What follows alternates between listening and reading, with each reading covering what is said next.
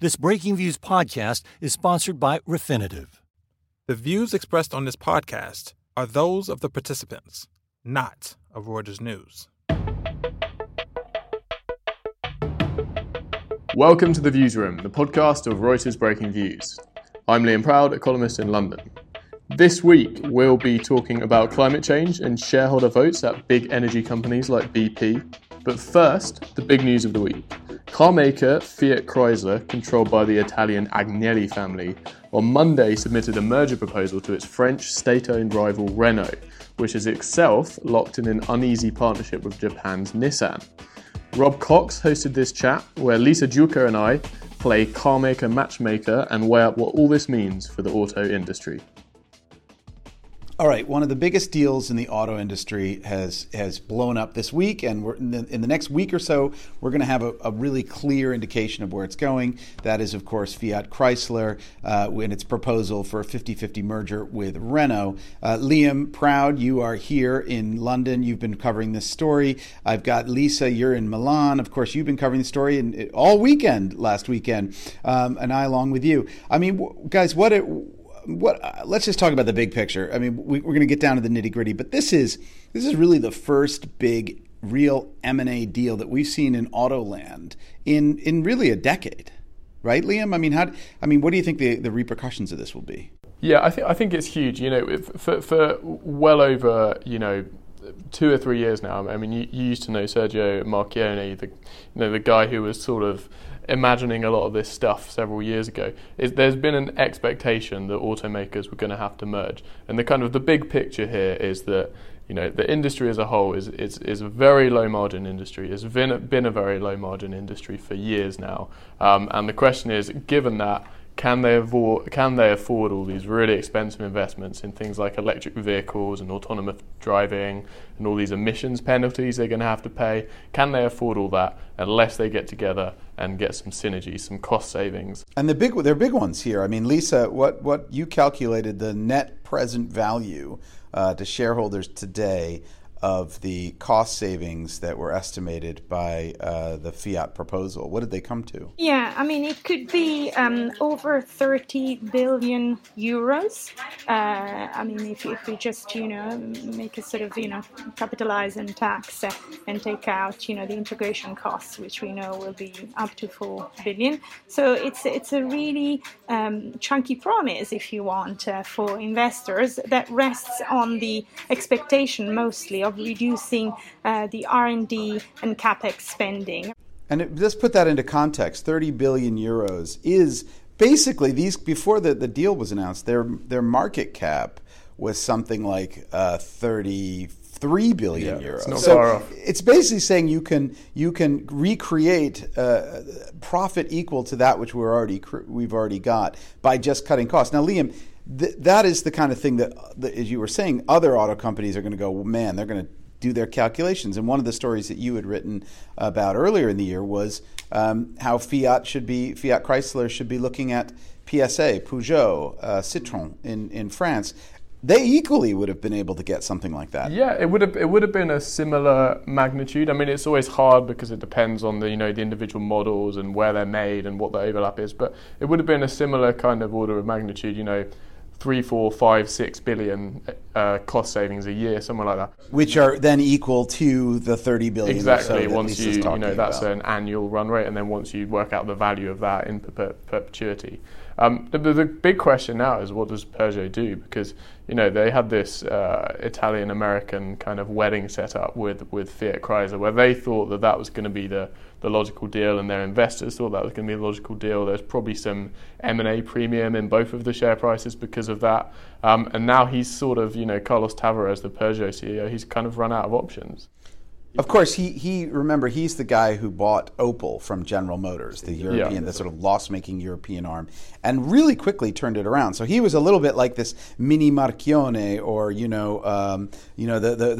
successor to the Carlos Ghosn. Yeah, Le Cost Killer. Le Cost Killer. And so, I mean, why wouldn't General Motors now go, hey, well, look what you did with that last division we gave you. Why don't you go at it with the whole thing? It's a good question, but I mean, the General Motors question, that's an old idea, right? The PSA GM thing.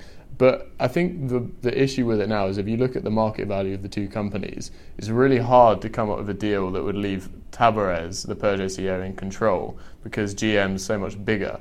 So you'd have to have him paying a load of cash.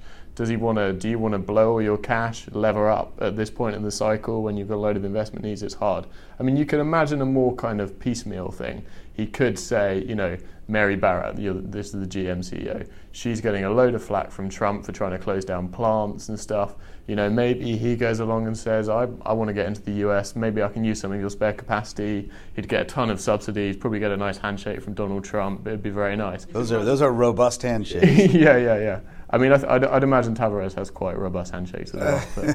But one of the real key questions here is, so you mentioned Peugeot. They've got, I think it's 10 or 15%. It's held by the French government. Of course, Renault, 15% held by the French government. Lisa, I mean, how do you view the Fiat proposal's attempts to mollify or pacify or even please the constituents, well, particularly the French government? So these attempts are inevitable, if you want, because if Fiat Chrysler was to talk about taking out capacity and with that jobs, that would mean taking out jobs in Europe, probably France and Italy, and that would massively irritate shareholders of Renault, but also the Italian government, which we know is quite a nationalist one at the moment. At the same time, basically the proposal says that there won't be any job cuts, but maybe there is a bit of a question mark, further down the line, whether that is indeed achievable, because we know, for instance, that several Italian plants of FCAs are not working at full capacity, and, it's unclear how exactly you're going to solve that issue with that merger. Yeah, I mean, one of the things, just looking at the proposal, it is nicely positioned to do a couple of things for the French government. Now, the French government has 15% of Renault, right? Is that Liam? Yeah. So that's not in the new arrangement. Should you do a 50-50 split, you're going to have them down to 7.5%, and then you'll still have a shareholder of reference, as they call it, which is the Agnelli family's Exor, with around 15% of the company. So you now have reduced the role of the state, if you will, in the new company and in the governance, because it's not also obvious that they will have a seat at the table, or rather, I should say, a board seat. And crucially, they would lose their double voting rights. I mean, this is one of the issues with mergers in Autoland is you look at all these companies, they've all got big family reference shareholders. The Ford family in VW, you've got the Porsche Pièce family, you've got the Agnellis, you've got the French state, and everyone's got these super voting shares, which makes it hard to put these capital structures together. Now, the solution here has just been you reset it. We won't do it. You reset it, and the other thing is, the other reason. So it also puts Nissan into a voting position. Now, their stake in Renault, they can't vote because Renault effectively has 43% controls. So now, by going to a new governance where you're in the Netherlands rather than a French company, that now restores the voting power for Nissan. So we talked about how it will help the French. The French government will. Well, let's put it this way. Let's keep going with the French question, because if you dilute the French down to 7.5%, now you could say, well, if you're the French government, that's no good. But I think this is a graceful exit in some ways from the position they've had with Renault. I mean, we go back to 2015 when Emmanuel Macron, who was the economy minister at the time, did this sort of hedge fund activist move. It was almost a raid. Yeah, it was a raid where they bought stock so they could juice up their voting rights to kind of stymie Nissan. This is the thing. This is actually the real sore point between Nissan and Renault. Yeah. Carlos Ghosn hated it. The Japanese hated it. They haven't forgotten it. They even did extract some revenge, right? Because they had they reduced Renault's ability to appoint board members. There was a kind of there was an agreement after this, which meant that Renault couldn't meddle in Nissan's government. But I agree. That was an example, I think, of exactly how ready the French government was to meddle in Renault's affairs. And now it's interesting. The interesting question is, given that track record, why do they seem to be supporting this deal? And I think the answer is, well, look, you've got two options. That you try and pursue relationships with Nissan, this kind of clunky alliance which is not going very well. Doesn't seem like the Japanese want to do a merger. Or you can create this kind of stronger European champion with the Italian-based group Fiat Chrysler. You get a lot of US exposure. Arguably, you leave Renault as part of a bigger, more valuable, more secure company, and they're already up. I mean, look at they've already gotten a few, $1 billion of market cap have gone up, and this is before they've even agreed a deal. Yeah. Then the next, so assume that that lets the French government off the hook. Then the next one is Nissan. You mentioned Nissan. There's $5 billion of sort of pooled synergies between Nissan, Renault, and Mitsubishi.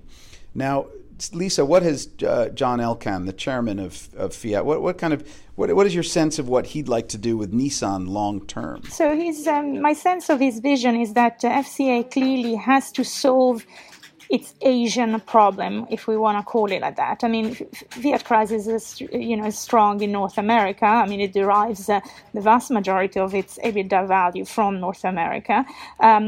It's struggling in Europe, but it's totally non-existent in Asia. I mean, it's really a market they failed to conquer, particularly in China. So, in a way, teaming up with Renault, and this is why I kind of prefer the sort of Renault tie-up to the proposed PSA one. Teaming up with Renault gives the option, potentially further down the line, to do something more with Nissan. And that, would mean that you have a global player which is strong in all three regions, America, Europe, and Asia.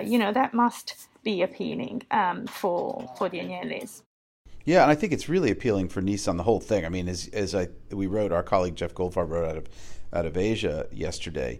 Nissan gets $1 billion more of synergies for the alliance without lifting a finger. That's like, done deal. And their stake in Renault will be more valuable, you'd think. But it's so interesting then that the noises coming out of Japan seem to be that they're not that keen on the deal. And you have to ask yourselves, why is that? Why would the current management not be keen on that deal, even though it does seem like a financial no-brainer? And I think the answer is they're worried about losing some kind of sway in the overall alliance. The other guy on the other side of the table has got more power and more leverage, and that they don't like that. They've, and I think, but that is, there's no way that wins out over all of the financial governance and other. I mean, it would be bonkers to see if Saikawa, the chairman or CEO of Nissan, were to somehow argue against doing. I think their back is against the wall in this one. You'd think. I mean, we've written that they would pick up an activist, I think, if they really try to do this. I mean, it's so obviously in shareholders' interests, but there's an interesting kind of power struggle going on there. So how is this being viewed in Italy? I mean, the key driver here is John Elkann. This is, who was the acolyte, if you will, for many years with Sergio Marchionne, who really put this forward in 2015 with his Confessions of a Capital Junkie manifesto. I mean, he really has grabbed it and run with it, and seems to have really found himself as the sort of leader of this whole consolidation. Yeah, totally.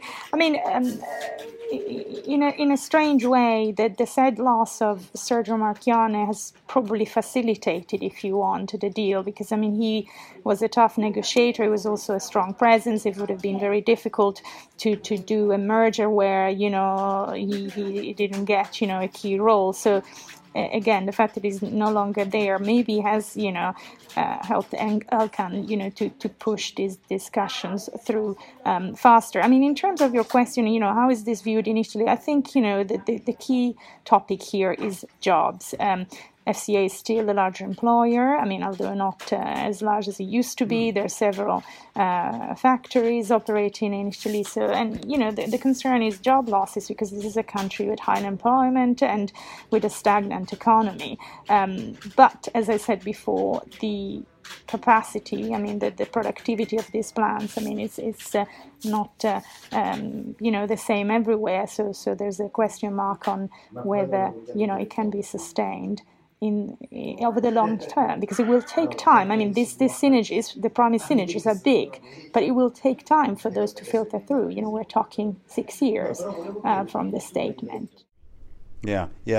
Well, we've still got to get Renault to board to approve this thing. And I know, Liam, you've been working on a story that looks at how arbitrageurs in the markets think that actually that Renault shareholders are getting shafted a bit, and that a little bit more money should come their way. I'm not sure they've got any leverage to blow this thing up. I'm not sure the Nissan does. Seems like the French government's on side. The Italians seem on side. Shareholders have blessed it. My guess is this thing will be this thing will sail through, but we'll know more next week. Now on to our second topic of the week. George Hay and I sat down in London to talk about BP, other fossil fuel companies, and what their shareholders are getting them to do or not do about climate change. So I'm here with George Hay, who's been writing about some shareholder meetings at some big energy companies. So last week we had BP's annual shareholder meeting, and there were two resolutions before the big oil and gas companies' investors. So what happened last week? Yeah, so the two resolutions were both to do with the Paris Climate Accord goals, which is to kind of restrict global warming to appreciably lower than 2 degrees C by 2050. And so the first one was just to make BP disclose more about how hitting those targets would affect its balance sheet. And this was the one that the company supported, right? That was proposed by 340 institutional investors. This thing called Climate Action 100 plus, and as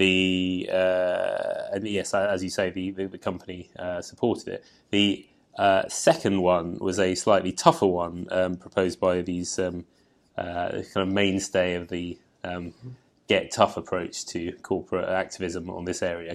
They're these guys called Follow This. Right. And what they wanted to happen was for BP to set some really solid targets on this is how much you're going to cut your carbon emissions by this date. I see. So first one is, can you give us some more information about how you think about the issue? What are your planning assumptions? And the second one is, tell us what you're actually going to do and how you're going to cut. Yeah, exactly. And so there's a quite kind of binary outcome. The first of the Climate Action 100 plus one on disclosure was passed 99.1%, hardly anyone against. The Follow This one was kind of pretty much the opposite. 91.7% of investors voted against it. So the investors basically went along with what the company advised them to do. Now, in a sense, I guess it depends which lens you look at it through, but in a sense, this is progress, right? Especially if you compare it to what, the big US rival Exxon has been doing. Yeah, well, so Exxon, you can definitely say it was progress because Exxon didn't even want a vote on this issue. I mean, they kind of specifically lobbied the Securities and Exchange Commission to prevent them having to have a vote on on set targets being required. Whereas BP allowed the vote. BP allowed the vote, but in any case, the investors voted it down. So I suppose you could say that's progress.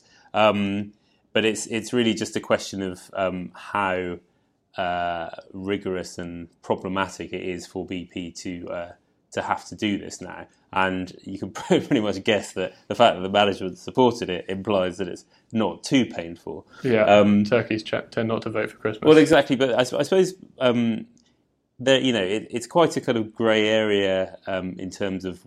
I mean, you can ask if you're required to disclose stuff. It really depends on how high you set the bar. If they actually have to go into really, really deep, granular detail about how much carbon they're assuming they will be allowed to emit and the effect that's going to have on their various capex policies for the next 10, 20 years, then that will really be quite intrusive and quite certainly useful for investors, but also quite potentially problematic for the company. But the fact the company was okay and is okay doing this suggests that it might be somewhat more kind of low fat than that. And there is another European peer that's gone, I guess you could call it slightly a step further. Yeah, well, definitely. I mean, and I mean that's Shell. I mean Shell is often seen as the kind of goody two shoes of the.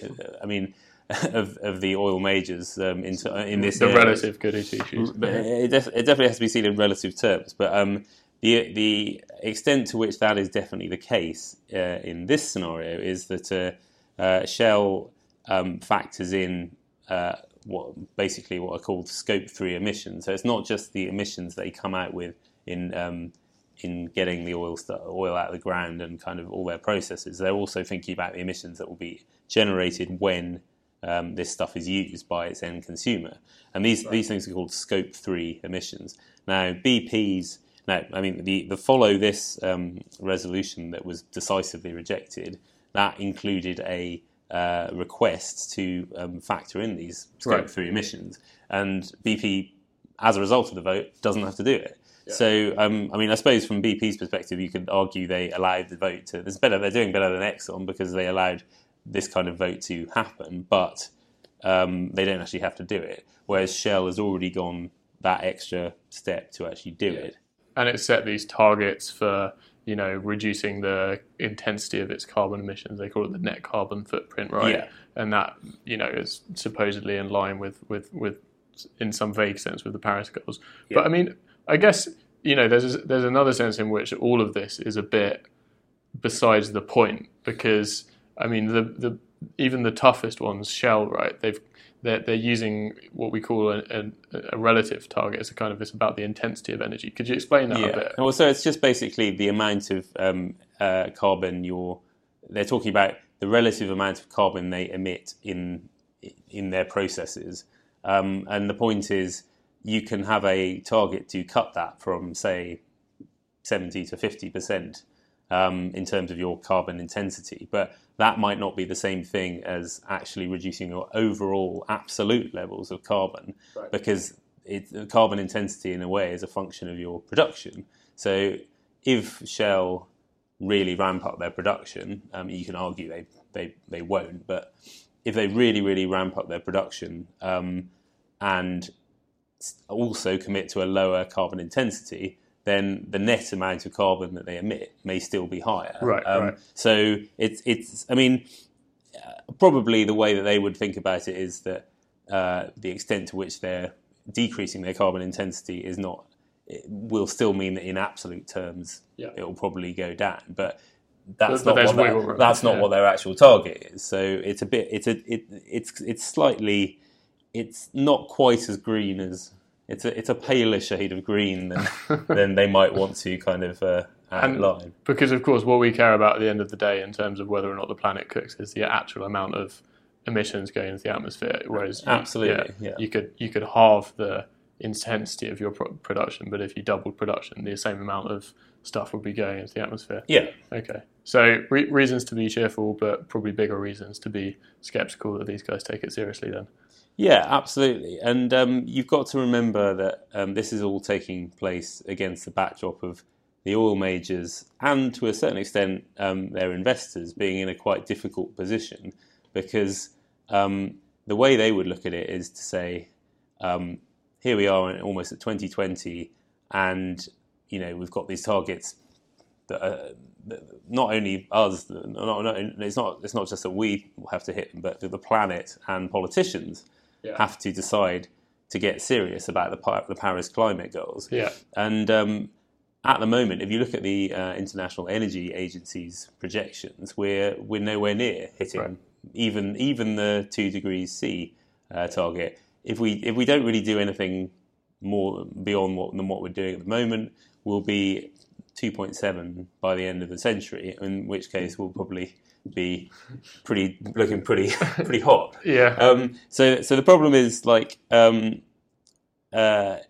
if you're running a business or if you're investing in a business, you kind of don't want to go a lot faster than the governments are already going. Right. Because if you show too much leadership, then that might penalise you relative to your peers. Yeah. So there's a strong disincentive to show too much leadership here, but then you've got to balance that against your own. You're having an increasing number of your investors who are really into ESG stuff, environmental focused and responsible investing. Right. And they're prodding you in the back to make sure that you're not going too slowly. So it's a strange kind of almost like three-legged race stroke dance between between the investors and the companies to kind of project that you're definitely taking this stuff seriously, but in actual terms not taking it so seriously that it screws up your business. Because a lot of these investors they really like the fact they get a 6% dividend yield from BP and Shell. Shell is, I think, the biggest single absolute dividend payer in the FTSE. So, like, if you're Shell, you're really incentivized to, keep that level of shareholder payment out. And if you're an investor, you're even more incentivized to make sure that doesn't just suddenly go to zero. And most of that dividend at the moment is being funded by cash flow generated by fossil fuel. The fundamental thing to remember about Shell is that even though they are kind of probably ahead of the pack on taking climate change seriously, they have a target of $25 billion of capex every year. At most, $2 billion of that will be on renewable kind of new technology stuff. Like the massive majority of it is, surprisingly enough, to still invest in oil and gas, which is, I say unsurprisingly, because that they are an oil and gas they are an oil and gas company. That is what they do. So that's the thing you've always got to remember on this subject, because regardless of how much they bang on about green stuff, that's not reflected in the numbers yet. Yeah. So if we want to have this issue taken seriously, probably voters and governments need to be leading the way then. Absolutely. Great. George, thanks very much. Thank you, Liam.